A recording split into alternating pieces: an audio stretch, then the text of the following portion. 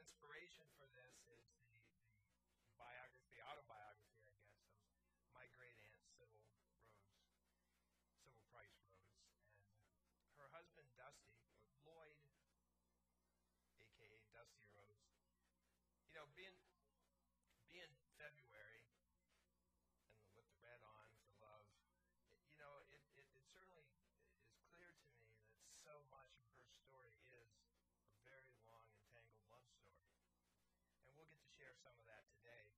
One thing I won't be sharing with you today is the actual book, because I managed to leave that at home.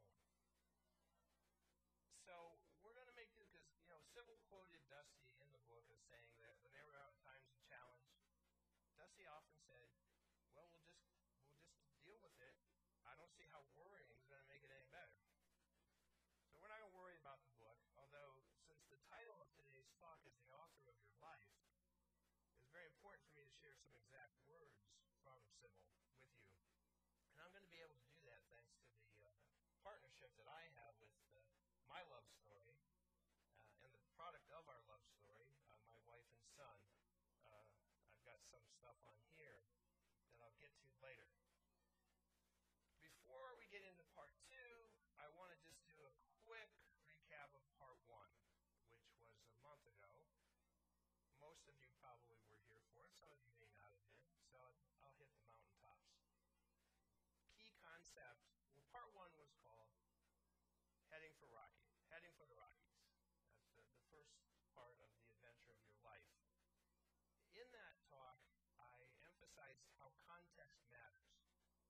And particularly, if we look at the context of Sybil's 107 years on the planet, beginning in 1903 to 2010, the life and times that she lived through that's the title of the book, The Life and Times of a 20th Century Woman, were different than the ones that we embrace. Context matters.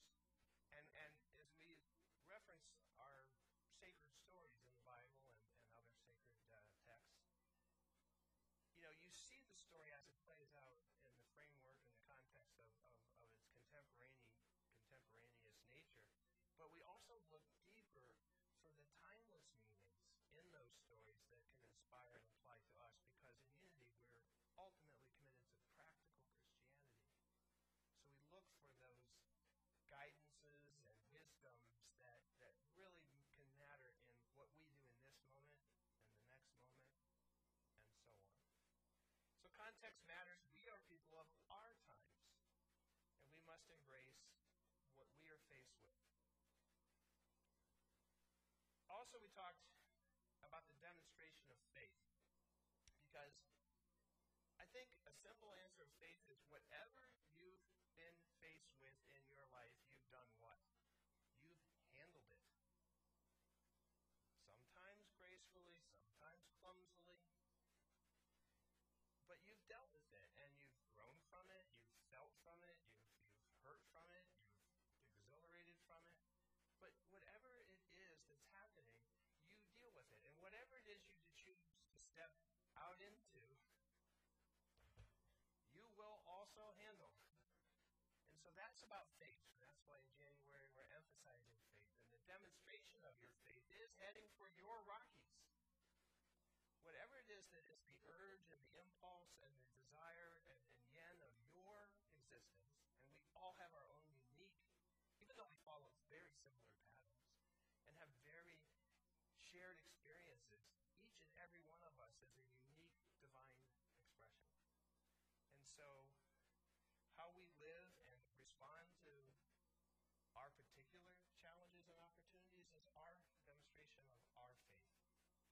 And the spiritual practice, which you may or may not have practiced, is to challenge yourself to look at those borders of your comfort zone. It says here, is there something you truly believe you want to do, yet you hesitate to do it? So, and if you identify a situation, you get curious. Where do we hesitate? And especially, where do we hesitate when the tongue in our mouth is saying, we want that, and the tongue in our shoes is not going toward it?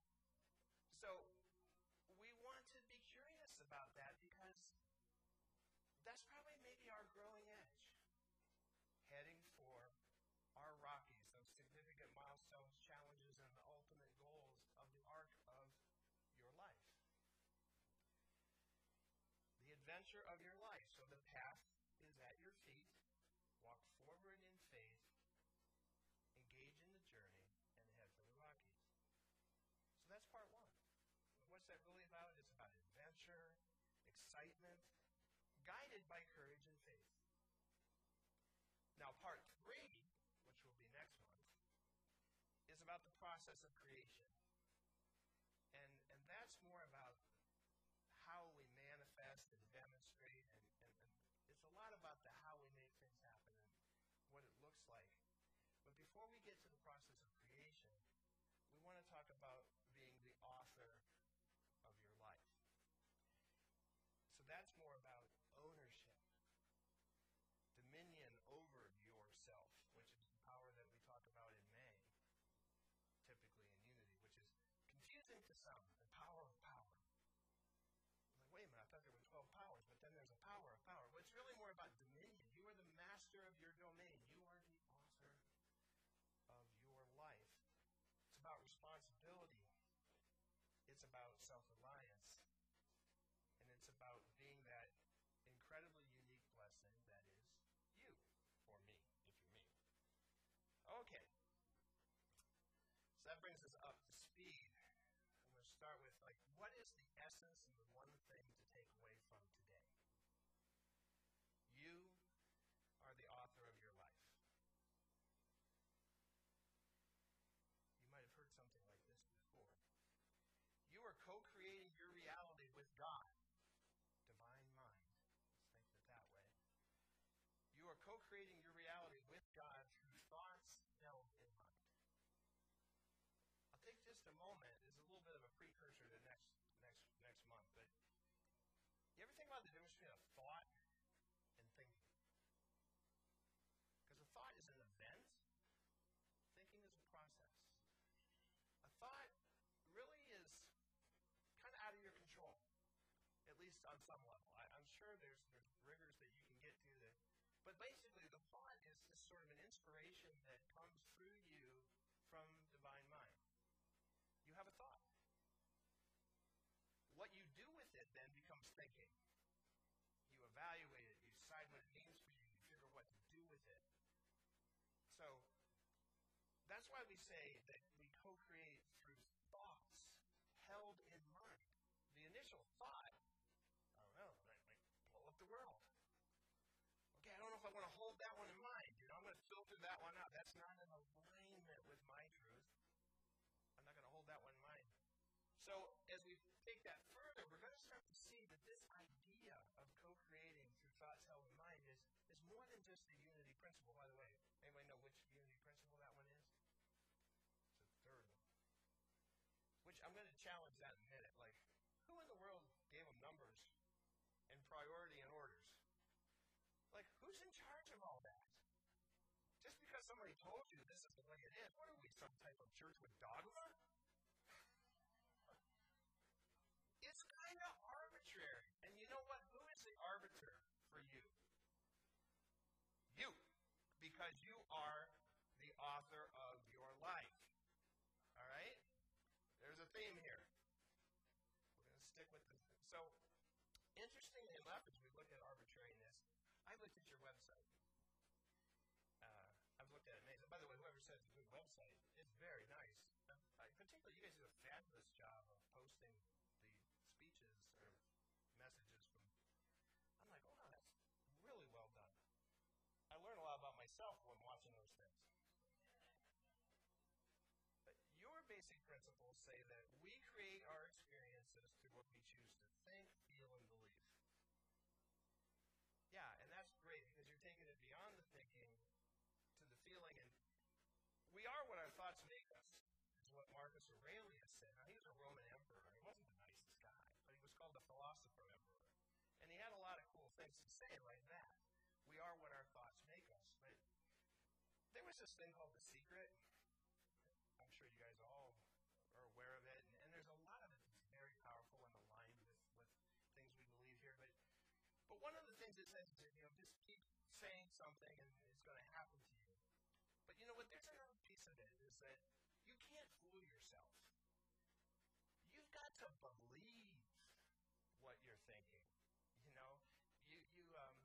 So there can't be that dissonance between, well, I'm going to say this, but I know it's not going to happen. No, that's where you got to move into alignment with believing. So I love that you guys in your declaration of the principles say, think, feel, and believe. I always learned it as we are co-creators with God, creating reality through thoughts held in mind. Just another version of the same truth. So words have limits. We can only do so much with words. So they're all interpretations of divine wisdom and truth. So let's not get too hung up. Buddha, remember him? Well, maybe you don't remember him, but you know who he is. Our life is shaped by our mind. We become what we think. Oh, so Buddha's talking about the third principle of unity. I didn't even know he was a unitive. But then there's Napoleon Hill. Anybody ever hear of Napoleon Hill? Think and Grow Rich? Something like that.